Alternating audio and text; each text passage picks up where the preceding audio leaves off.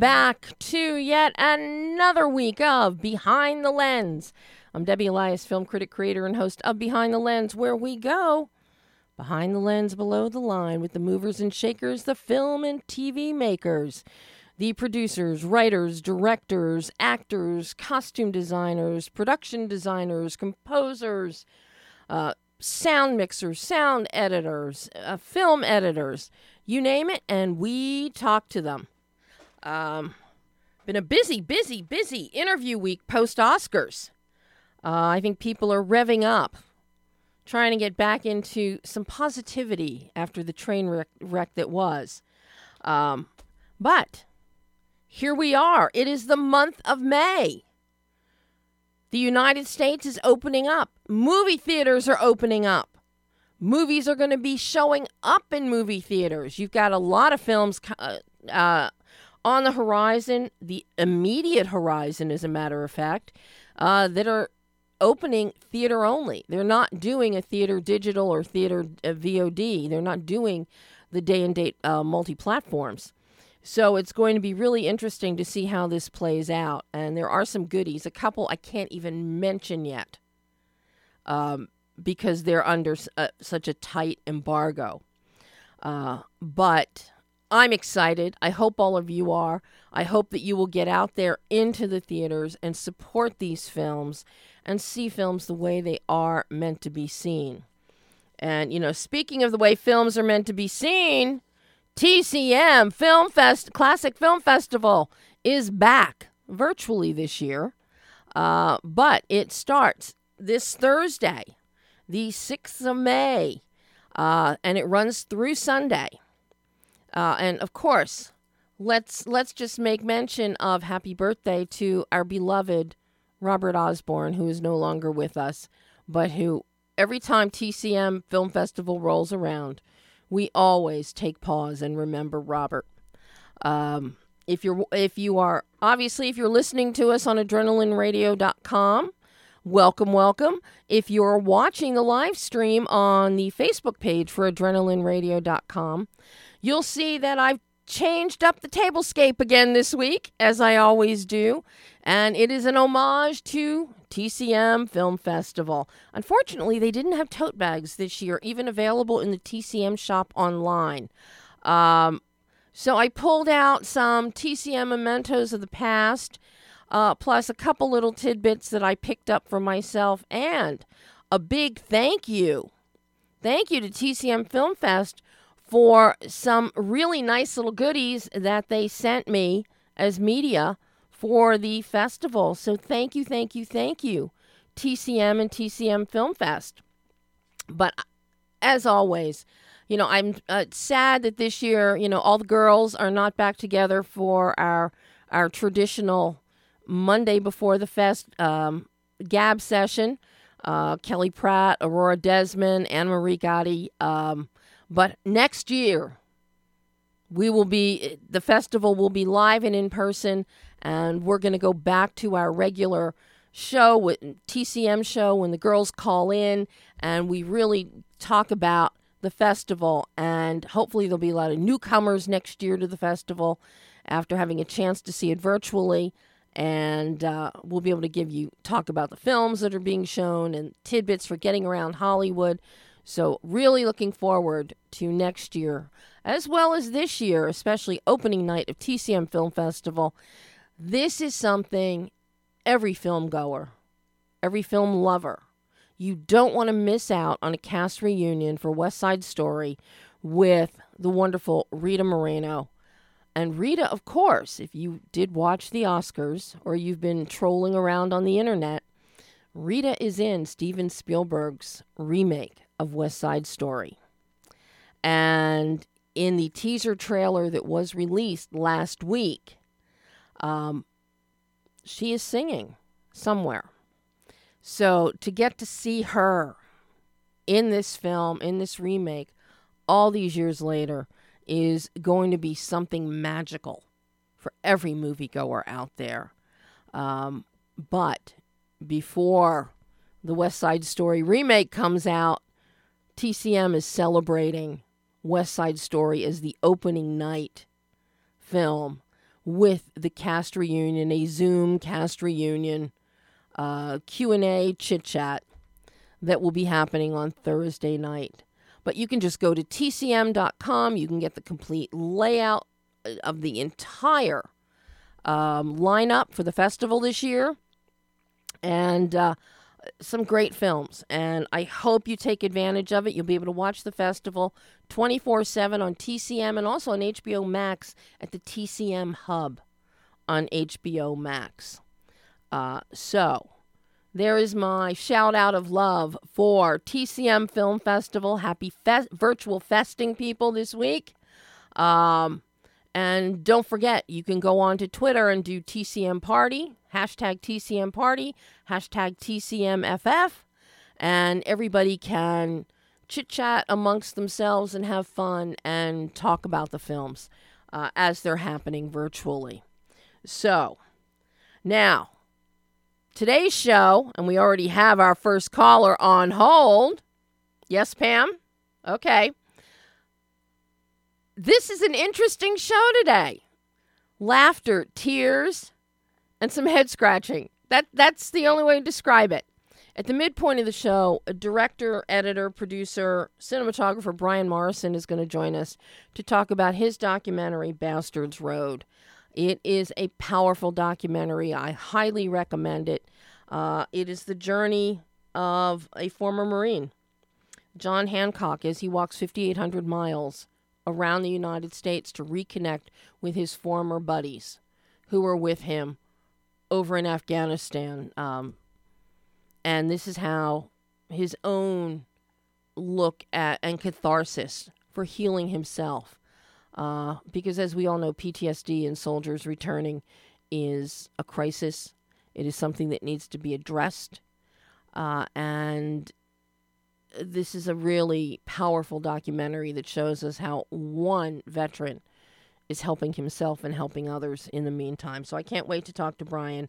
But first, we've got Ivo Razzo, who's going to talk to us about Reboot Camp, which is quirky and fun. And without any further ado, welcome, Ivo, to Behind the Lens. Hi. How are you? I am very, very excited for two reasons. And First, to be talking to you, and secondly, the movie's coming out finally, and so that's very exciting. Tomorrow, the digital release of Reboot Camp is tomorrow. That is right. And boy, that is right. You know, call this some great movie juju or movie magic here, but Reboot Camp is coming out on the day of all days. May the 4th be with you, and Reboot Camp tomorrow. So I think that's a good omen for you. I certainly hope so. I hope so. Oh my! I did not know what to expect with this film, Ivo. Oh my God! It's funny, tongue-in-cheek. There's sarcasm. There's parody, and your cast is incredible. But a real standout in this film, I have to say it, is Chaz Bono. Chaz is so much fun to watch as Camper Herb in Reboot Camp. I just love it. And of course, your cast is led by David Lipper, who is always a comedic joy, but I think he really comes into his own front and center with this film. Tell everybody what Reboot Camp is about and how you came up with this wacky and fun idea. So Reboot Camp is, for lack of a better term, a mockumentary. And, you know, I'm a big fan of mockumentaries, Spinal Tap and Best in Show and plenty of others. And so it's a film I wanted to, or a film style I wanted to tackle. And this story lent itself to that. And the basic premise is that these two brothers, Seymour and Danny, create a fake self-help group so that they can shoot a documentary about it as it happens. And of course, as with all Frankenstein-style projects, the monster turns on them, gets a life on its own, and they get kicked out in the end. And Reboot Camp becomes an actual kind of cultish organization. And of course, all of this is done tongue-in-cheek, as you said, lots of humor, lots of satire, and lots of fun. Oh, it is fun from beginning to end because you essentially have a documentary style making of a film within a film that just explodes with funny. And it's the way you tackle this story is so interesting. Because you've got the mockumentary format, but I love how we start with the brothers. And, essentially we start with Seymour, David Lipper's character. Yeah. And he's being interviewed, and you're wondering, what the heck is happening? What is going on? And then you back it up for us through his quote-unquote interview recollections. And we go back to the beginning and this great idea. And the way you structure this is you keep reminding us that, okay, people are being interviewed about what transpired. So you cut back and forth. Your pacing with that is perfect. I love Thank that. You. I love that. You don't overload us. You don't top load it. You don't end load it. You really find a comfortable pace with that. And it also gives us sometimes a setup for the jokes that are coming, or the absurd situation, or it's a respite from something that just happened. So that works just so well. But the real stars of this mockumentary is you intersperse, you've got, it's all actors, but some are playing themselves. Some actors are acting as characters. And that's where the fun really comes. As I mentioned at the top, we've got Chaz Bono, who is a delight as Camper Herb. And the fact he let you wrap him in saran wrap is hilarious. And he tries to break out of it. But then you get somebody like Eric Roberts, who plays Eric Roberts. Yeah. And it is just so fun watching him. And his wife is in it as well. But then you get Ed Begley Jr., who plays a character, not himself. And he is just so deadpan cynical that it just begs laughter. But, and there, you've got David Ketchner in there. You've got Lindsay Shaw. You've got Shar Jackson. Ja Rule is even in here. Johnny Bananas. Just absolutely outstanding. How did you assemble all of these people? And then, in that same vein, because so many of these scenes involve large groups of people, to schedule this, to get all of them available. Well, it's, the structuring of the film was really done in advance on the script level, and then once we were in the edit as well, and I did probably 15 cuts just to get the pacing right. Wow. And get the balance right, which with this, huge cast was quite difficult, and we left quite a bit on the cutting room floor. Yeah, I can imagine. So much great material. The way we cast this, when I wrote the script, I had sent it to David Lipper, who's a friend for many years, and he read it and was like, "Oh my God, this is fun! I want to do it." And then then we sat down. And we kind of started like, who do we know? Who can we reach out to? David has been part of the Hollywood environment for quite a while, so he has yes. a lot of contacts. And then our publicist and co-producer David Robertson had some contacts, and I had some contacts, and some of the, like one of our producers, Jim, he was the showrunner for the MTV Real World. So he had all the MTV, you know, Johnny Bananas and Kayla and those guys. So it was a team effort.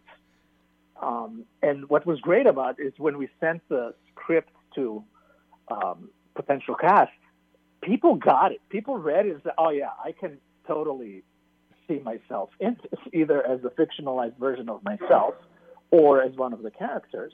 Mm. And how we managed to get everybody, and that was, you know, a lot of logistical maneuvering, is we would get, for example, David Koechner and Jarul, we had one day. Wow. So I'm like, okay, what are all the things we can do with those guys, right? Mm-hmm. Eric Roberts and Eliza, we had for half a day. So we booked our main location because he was on his way to shoot a TV show in Canada. Of course he was. was. This was even outside of of course he was. Outside of principal photography. So we were like, okay, but let's get them in. Let's get them for, you know, like 6 or 8 hours. And so we shot a whole bunch of stuff with them even before we started the actual principal production. Wow. And so we managed it in such a way that we didn't have people commit for 14 days. And that made it really accessible for everybody, you know? Mm-hmm. I mean, it may be accessible for everybody, but that had to be hair-pulling for you. It wasn't for me. I was busy with so many other things and coming up with insane exercises that all these new unscripted cast members had.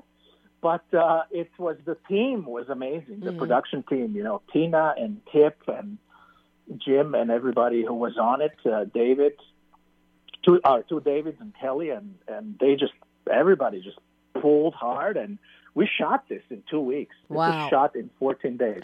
That in and of itself is amazing, considering the amount of people you have.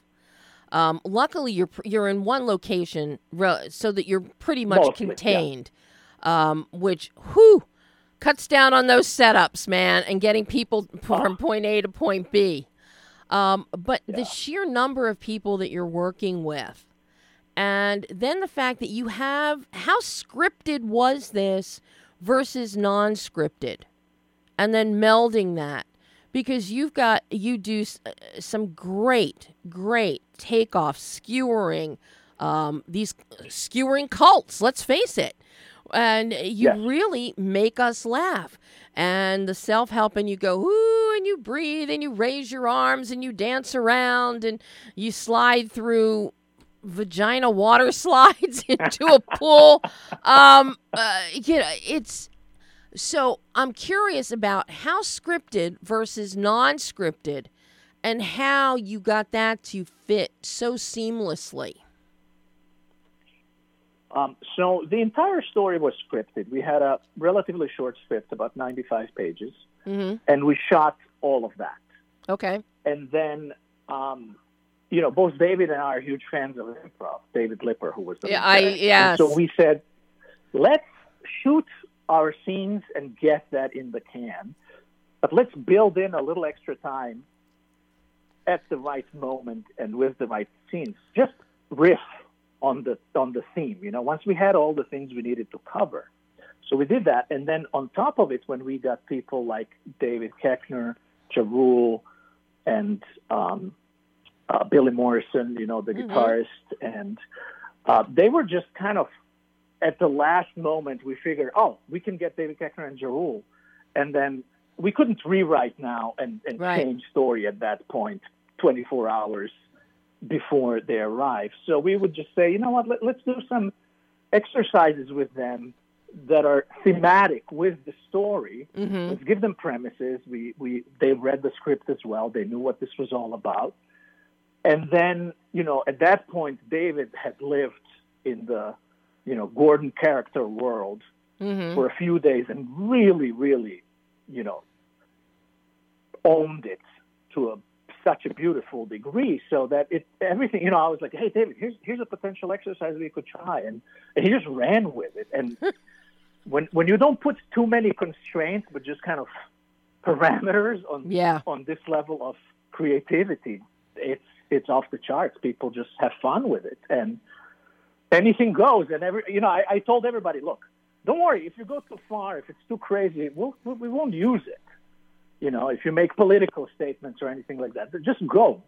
Don't curb yourself.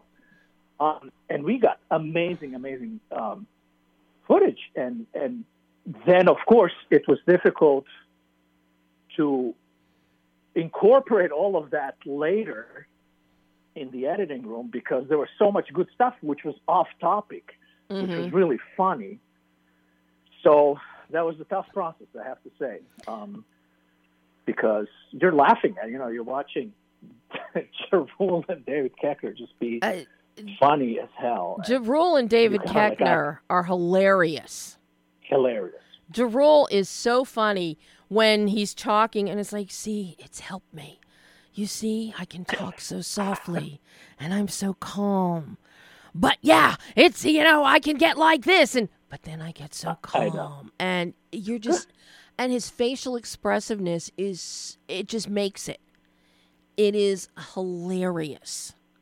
It's, and I'm looking at one performance and another, and I know how gifted Koechner is with improv. I know how gifted David Lipper is with improv, but I got to say, David Lipper, going between filmmaker Seymour and into his character of Guru or Sherpa Gordon, with the French accent, you really believe the way this story plays out. You really believe, by the time we get deep into that third act, that Seymour believes he is Sherpa Gordon. Oh yeah, he is. Yeah. David is so convincing with that performance. He brainwashes himself. Yes, it's amazing. And that's one of the fun things you have happening in here is the way you're viewing the brainwashing that happens without commentary. You're just letting it unfold. And as you watch the film, you see the humor in it, but you also see the sadness in that really does happen. A lot. A lot.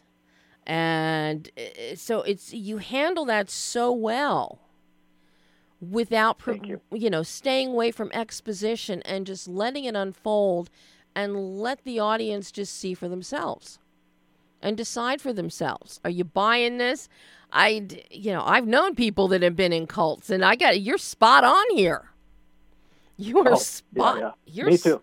Spot on. I have, you've got some beautiful, because so much of this takes place outside. I got to give kudos to your cinematographer, to Derek Cohen. Some really pretty light, visually light, and tonally light lensing. Really nicely done. Yeah, he did a fantastic job. Really nice. Because we worked also super fast, and so it wasn't an easy thing to shoot. He didn't have the regular, time to set up and light everything. It was kind of like documentary style shooting to keep that energy going versus resetting, relighting and all of that. I didn't want any of that. I wanted this to be very organic so that it actually feels like it was shot in the moment. Mm-hmm. And he handled it beautifully. Well, and that plays so well into the whole idea of Sherpa Gordon's philosophy for organic, natural, from within. It just plays into that so that you don't have manufactured shots either. Yeah, totally. Now, something that ties this entire thing together is Eric Schroeder's score plus your needle drops. The music is so important here. What were you looking for sonically from a musical aspect, from the score, and then the needle drops that you have? Eric and I have a very similar sensibility when it comes to instruments. And so he came up with quite a few of these really unique kind of the marimba and this this special guitar. I forgot what the name is. So they're common but unique instruments that helped tweak the way this sounds, and because the music was supremely important, because you need, because it's a comedy, you need those moments to be enhanced by the sound, and I think that was the idea was not to do like a back-to-back score, right? But to really have this track running through and having fun with it and being playful, and I think it's worked. Eric did a great job. I have to agree with you. I love the instrumentation because you're really hearing differentials, cultural differentials, even some genre changes through the instruments that he's selecting at certain moments. And sometimes you get a Far Eastern, Buddhist kind of vibe. Other times you're getting something more mainstream. But it's very eclectic, and it really serves your characters well, because that's one heck of an eclectic bunch you got there. And it really ties it all together. And I so appreciate that. It's funny that you noticed. Yeah. That's exactly the point. We wanted the music to be eclectic because the group is eclectic. That could be an understatement. We may need a new word to describe this group. Yes. So often people forget about your opening and end titles. You use those so well. Your end titles, you're using those essentially as your epilogue.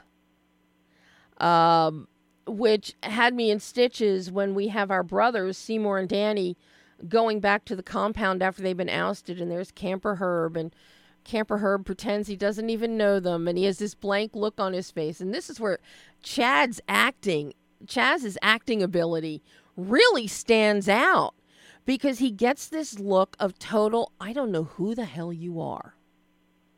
And Chaz is amazing. It plays so well. But you use your opening titles to identify your players, who they are, be it actor, be it their character, and then you wrap it all up similarly in the end. It's a beautiful bookend, and I love you didn't waste exposition on telling us things. You wrap it all together, so it works. And it actually gives you more storytelling time.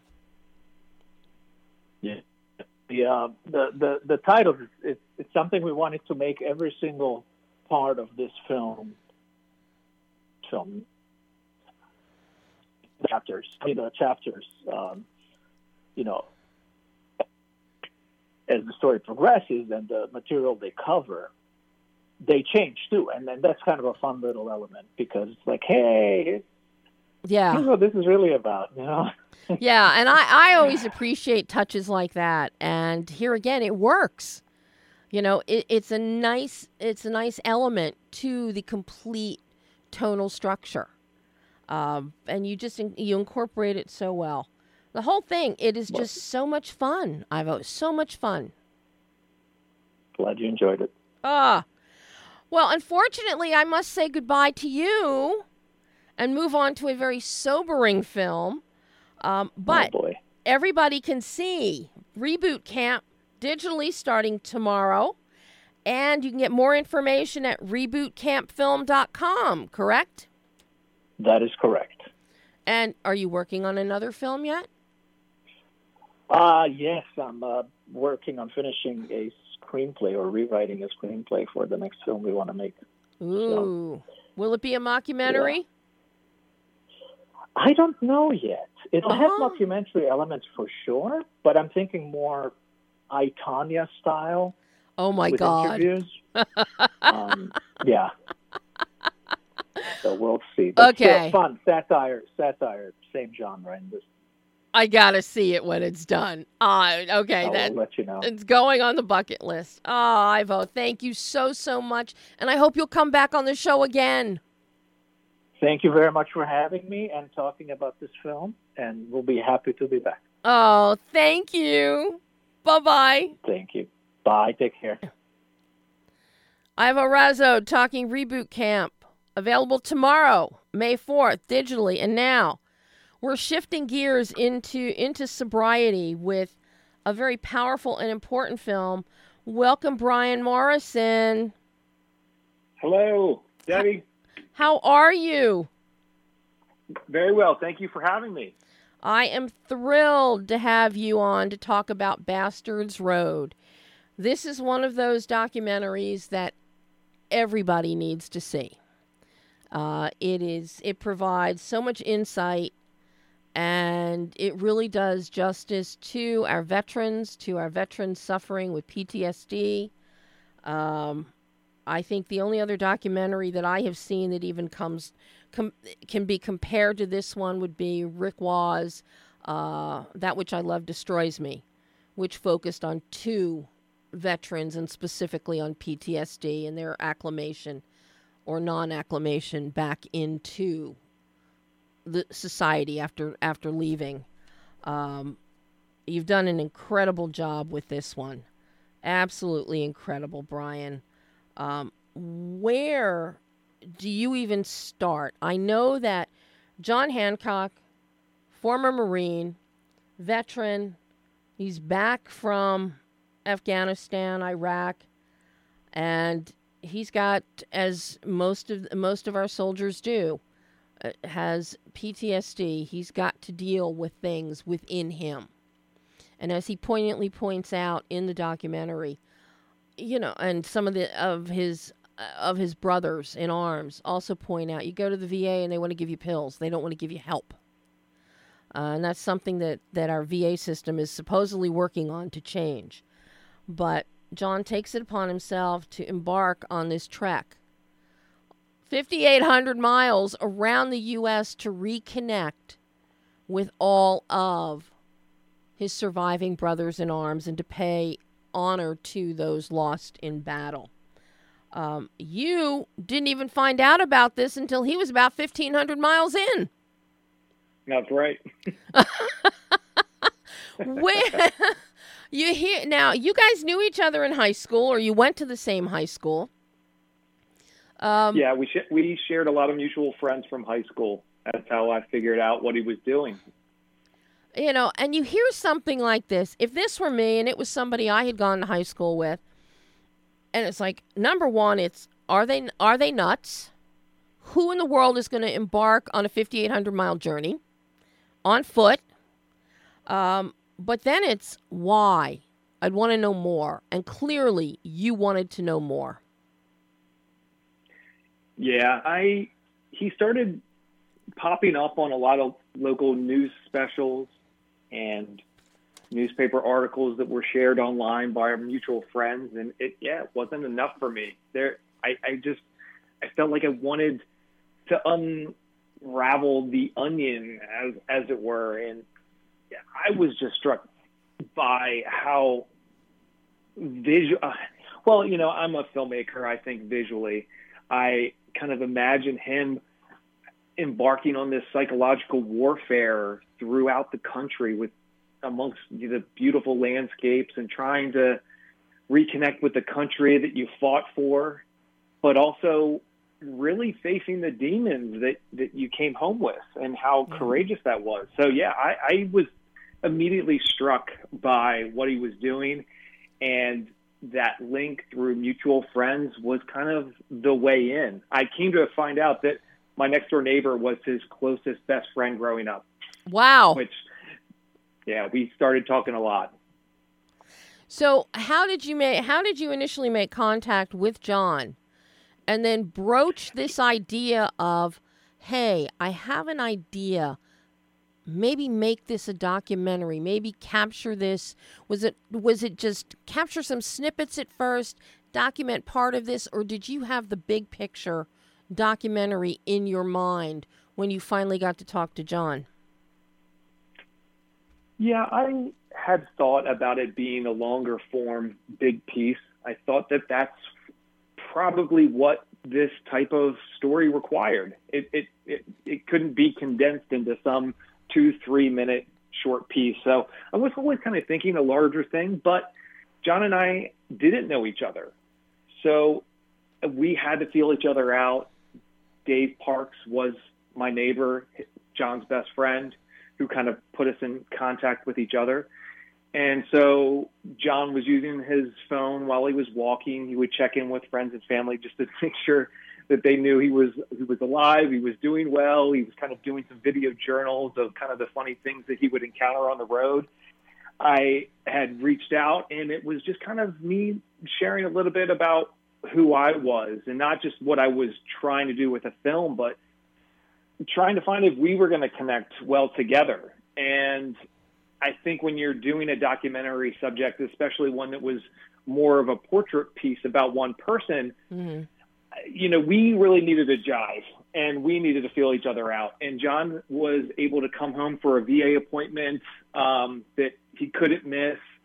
His parents live less than a mile from my house. Oh, wow. So we were able to talk and do a little interview, and we felt like, okay, this is something that we can keep going. So once he got back out on the road, we talked about what was going to be a decent time for me to come out and share a few days with him. And yeah, it kind of started from there. How do you, as a filmmaker, because locations are all over the United States. He walked 5,800 miles. You didn't show up until, 4,300 miles. You got 4,300 more to go. How do you as a filmmaker even wrap your head around this from a logistic standpoint? Now, I know you were shooting yourself. You've also got footage in there that John was self-shooting on his cell phone. You also cut this. You were editor on this. Where do you as a filmmaker, once you decide the two of you jive, how do you then break this down to go on the rest of this journey? Yeah. The logistics were, when do I have an opportunity of time? It was fluid. I mean, John was, like you said, was already on his road. And there was a part of me that didn't know exactly when it was going to end. Was it going to last another 8 months, which it did, or was something going to happen? He was really subject to a lot of threats, whether it was from nature or whether it was from getting hit by a truck or a car. I mean, I just felt like I had to jump into it right away. Mm-hmm. And so I would find an opportunity of time. I would fly into the closest airport, and he would send me a GPS pin of where he was at, and I stuffed as much camera gear into a rental car, and I'd track him down on the side of the road with his GPS pin. And within 5-10 miles of that pin, I would get to him. He would be out in the middle of nowhere. I'd jump out, and we would just start. Well, the footage that you have, and I have to say, your footage depicting the beauty of the United States is stunning, Brian. It is stunning. And what I find the most powerful in this documentary are your long shots of John alone with the mountains behind him. Not a car in sight along the road. Just Mother Nature. But you see a man with his head down, plowing forward, just very contemplative, introspective, determined. And it's in those moments that you really get a sense of the power of this documentary and the overwhelming emotion that he must have, that he is trying to cathartically excise from his soul. And that really comes across with the beauty of nature, the solitude of nature, and this one lone man. And I can't commend you enough for those images. Just absolutely outstanding. Well, thank you. That was very well put. The juxtaposition of the natural beauty of some of these areas that he was going through, mixed with what he's suffering from internally. You know, it's this beautiful mountain range. It's this gorgeous sunset, but he's out there struggling. And, you know, it's eye candy for us, but I think that was part of the allure from me is despite the beauty of that, it's rugged out there. Yeah. He is struggling. And the bravery that it took for him to go out into these very isolated areas and to do the hard work of holding yourself accountable for the things that you've done, to rehash old memories, traumas, war. You know, these guys come home from war and there are, you know, definite challenges and struggles. Yeah. And John, you know, had a difficult time coming home. And I think that you struggle with the things that you did overseas, but then you create new difficulties and new challenges because you aren't having an easy time coming back home. You know, whether it's a relationship with a spouse or girlfriend or, you know, whoever your friends and families are. I think that, you know, John's, you know, holding himself or really digging deep into all those memories on the road. I think particularly for me, where it kind of changed was when I was allowed to come into the homes of one of his Marine brothers. Because, okay, me and John developed a relationship, and that was wonderful and great. But, you know, they're his Marine brothers that I don't know. Yeah, I was going to ask you about that. Yeah, it's a whole nother relationship. You know, that because that can, you know, upset the idea of your apple cart is, oh, my God. What if they don't want a camera around? What if they don't want me around? What if they're looking at me, you know, as an outsider? Because knowing so many veterans, even going all the way back to Vietnam, you know, some of these guys, it's just, nobody can enter that safe space. So I can just imagine. It was such a personal reunion too. I mean, in some cases, John hadn't seen those guys since they got out. You know, and I had a lot of anxiety of coming in and ruining this very personal and heartfelt reunion with this guy with the camera. Yeah, because that's something else that struck me is because when you're in serving and when you're in combat, it's the group of you. Each person has each other's back. You know, you are functioning as one, looking out for one another. Then he's out on the road alone. Nobody has his back anymore. It's just him. So you know, that juxtaposition is also quite interesting to see that visualized here. Yeah. I think in a sense that isolation or those periods of isolation and him walking, it's like these gaps of walking to and away from his Marine brothers and the families of their fallen, and John reaching out for them and that support network that is really difficult to maintain when you get out. Yeah. And I think that this really illustrates in a very direct way of, you know, we live in a big country.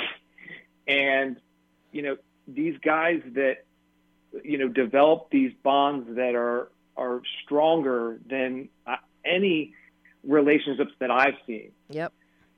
You know, it's just the practicality of a big country. It's like these guys are separated between thousands of miles. It's challenging. You can't just get in your car and drive a couple hours once a week to reconnect to those people that, you know, you really need to stay in contact with. And so I think when I saw their allowance of me to enter that world as being this stranger, as holding a camera, I mean, that really solidified, or at least very early on established, this sense of trust and faith in their community they have amongst each other, of John saying, hey, I've got this guy, he has a camera, he's following me, and them saying, like, is he okay? Does he, you know, is he on the level? And John just saying, yes, he's there. And them just taking his word for it. I mean, that was incredible. Nothing I did. It was really everything coming from John and those and that brotherhood and that trust that they have in each other that made all this happen. And of course, then when he says yes, he's okay, then you are now probably sweating bullets. It's like, I cannot screw this up. I cannot screw this up. Yeah. There's a lot of anxiety too of what do I say in response to somebody that is going to a very personal and guarded memory, a traumatic thing that's happened, whether they inadvertently killed a kid in a firefight like John, or they killed an enemy combatant. You know, what do I say as a civilian that has no kind of bearing on what that's like, either from a close family member or personally? And, you know, the more that I talk to these guys, the more I found a sense of calmness in that I don't have to say the perfect thing in response. You know, just me being there, being emotionally present, and just willing to be whatever they need me to be in that moment.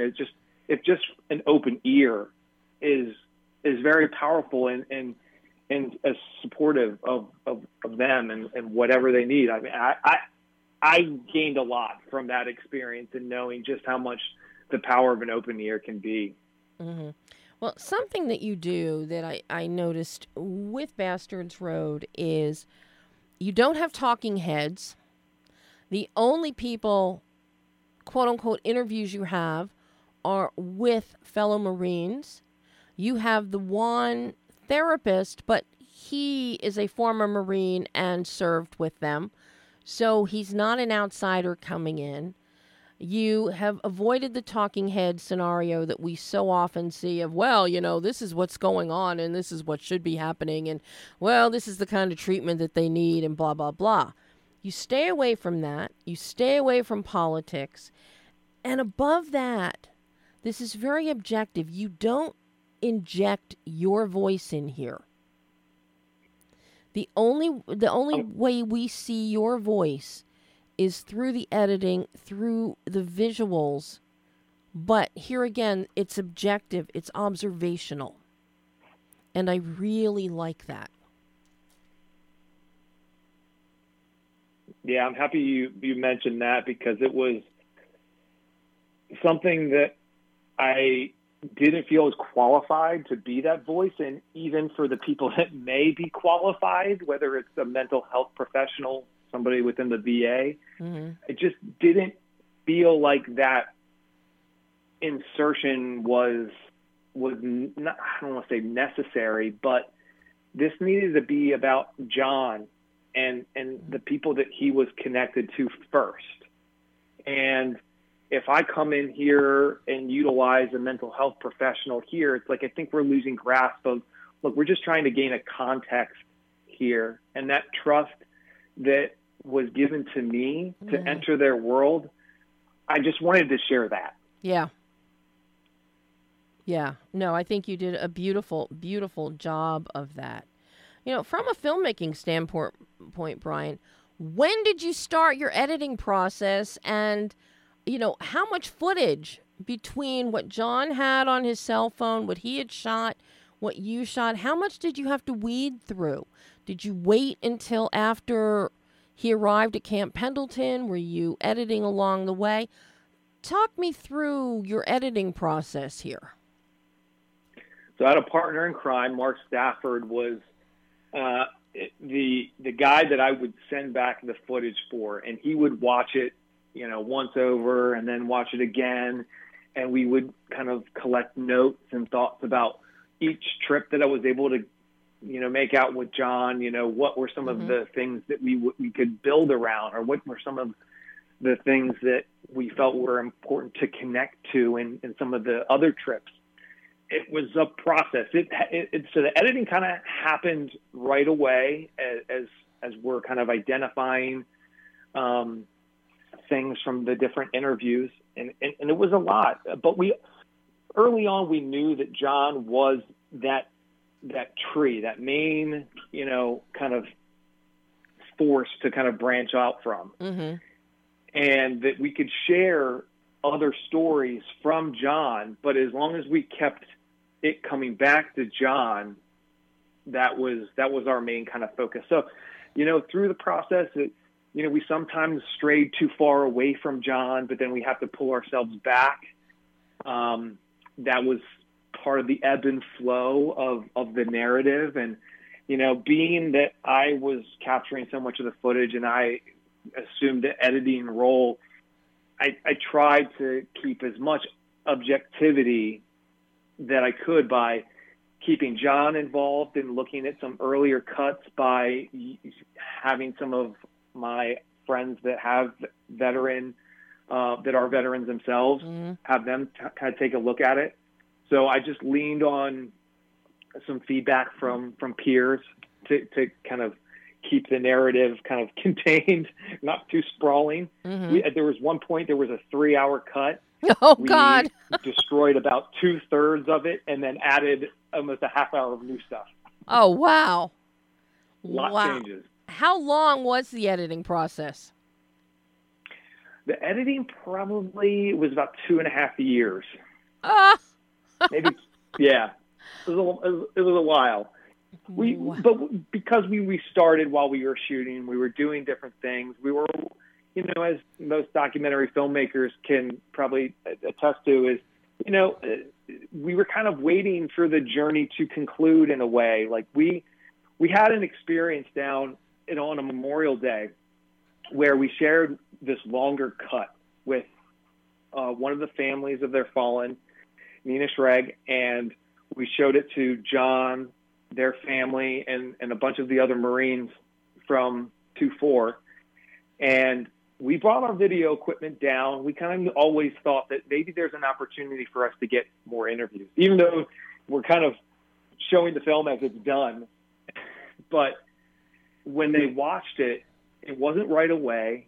It was like a day after, some of the guys had come up and expressed interest into sharing what they had seen and being included as a voice.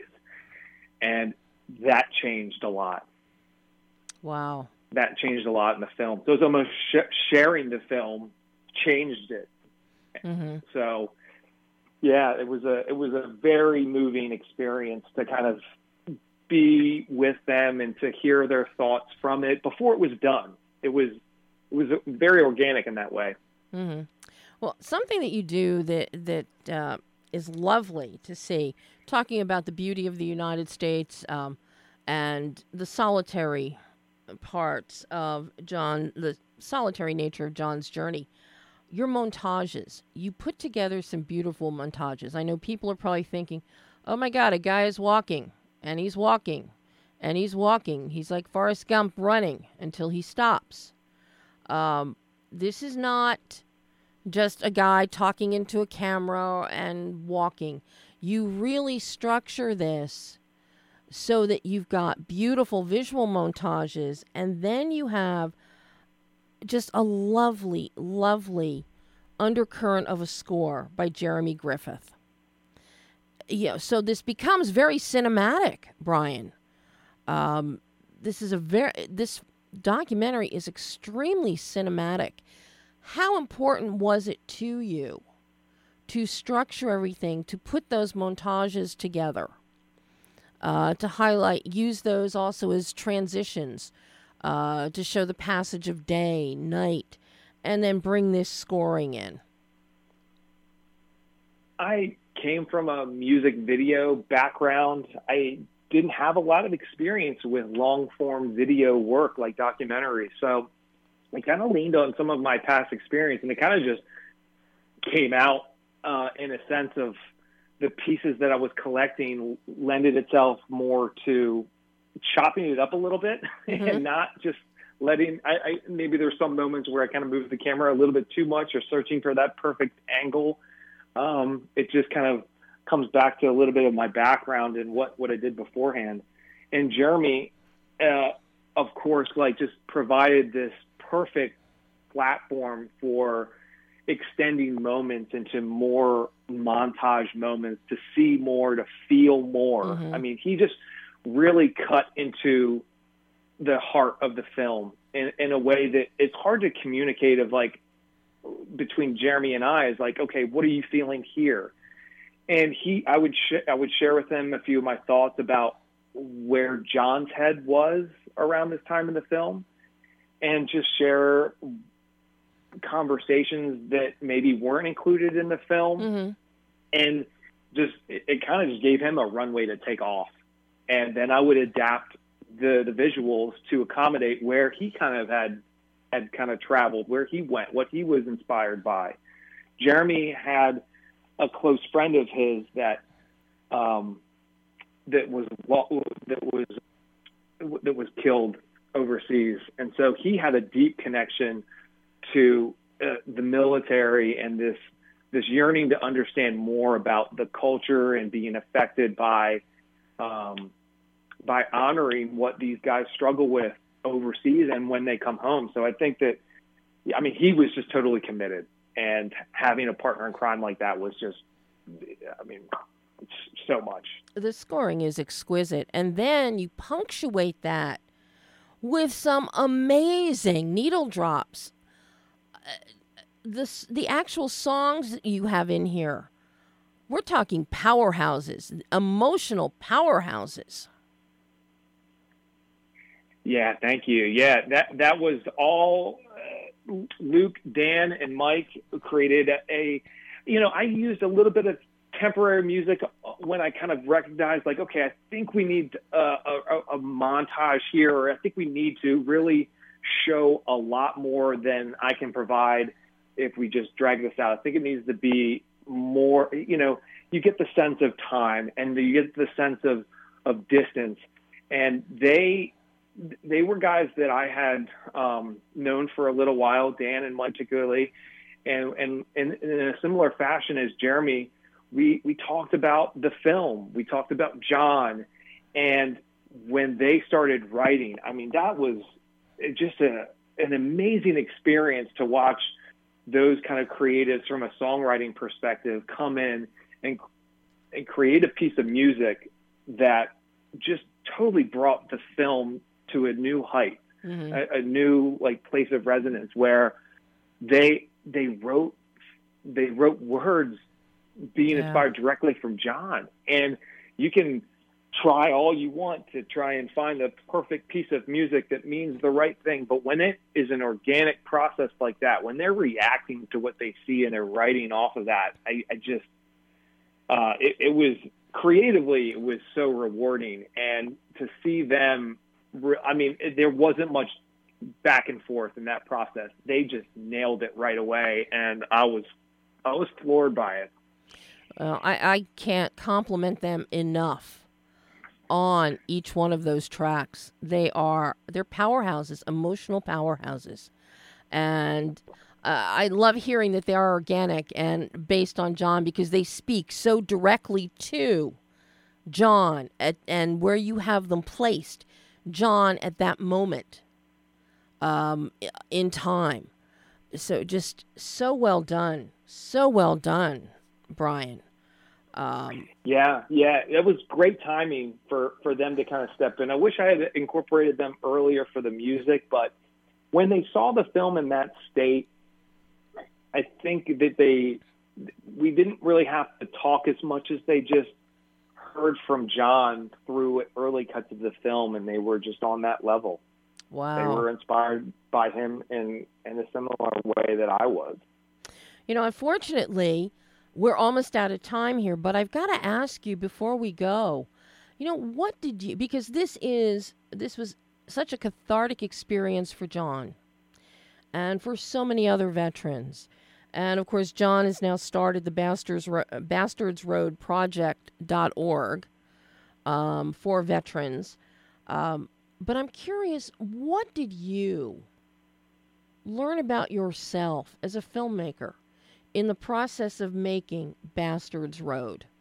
Because this is making a documentary like this, a film like this, so personal, and a portrait of a man is not a run-of-the-mill kind of filmmaking experience. So I'm curious what you learned about yourself as a filmmaker. Yeah, I think this goes back to a little bit of when I was mentioning the anxiety that I experienced talking to people that were sharing a very tragic moment, a very deeply personal thing that they, and having this anxiety from me of what do I say in response? How do I comfort? How do I console? How do I help heal? But I don't necessarily, I think the calmness that I found in just being an open ear and not having that right thing to say and just being present for them was changed my life forever. It was something that was informed by talking because of the documentary filming. Mm-hmm. But I think it was being present for them and going where they needed to go and just being, again, present and along for the ride. And in that way, I feel like I've grown so much as a filmmaker, but also as a person. And I'm so grateful for John and for his brothers and the families in this film for being there with me, allowing me to come into their homes. Mm. Well, I'm so glad that you made this documentary. And as I said, this is a documentary that all Americans should see. And they can see it. May 11th. It's yes, they can. iTunes and all the digital platforms. Yeah, we're right up on that date. We're almost a week away. A week away, next Friday. Everybody has a chance to see Bastards Road. Oh, Brian, I can't thank you enough. This has been a privilege to get to talk to you about this documentary. I can't Debbie, wait. Thank you so much. I can't wait to see what you do next. Yeah, I'm just so excited for the release of the film. It's taught me a lot, so I'll be interested in what I do next as well. But this is an incredibly gracious thing to be able to share the film with you and your audience, and I can't wait to share it with everybody in a week. I know. Oh, Brian, thank you, and you got an open invitation. Come back on the show anytime. Thank you, Debbie. Thanks, Brian. Bye-bye. Take care. All right, bye-bye. And that was Brian Morrison talking about the documentary Bastards Road. You can get it May 11th. And tomorrow, May the 4th be with you. And you can also see Reboot Camp tomorrow. I do want to give, and of course, TCM Film Festival starts on Thursday on TCM and on HBO Max at the TCM Hub. But I have to give you guys fair warning and a big thumbs up. MTV Entertainment, it's on MTV, commercial free, this coming Saturday, May 8th. Pink Skies Ahead. This is a wonderful film written and directed by Kelly Oxford. It is her first film.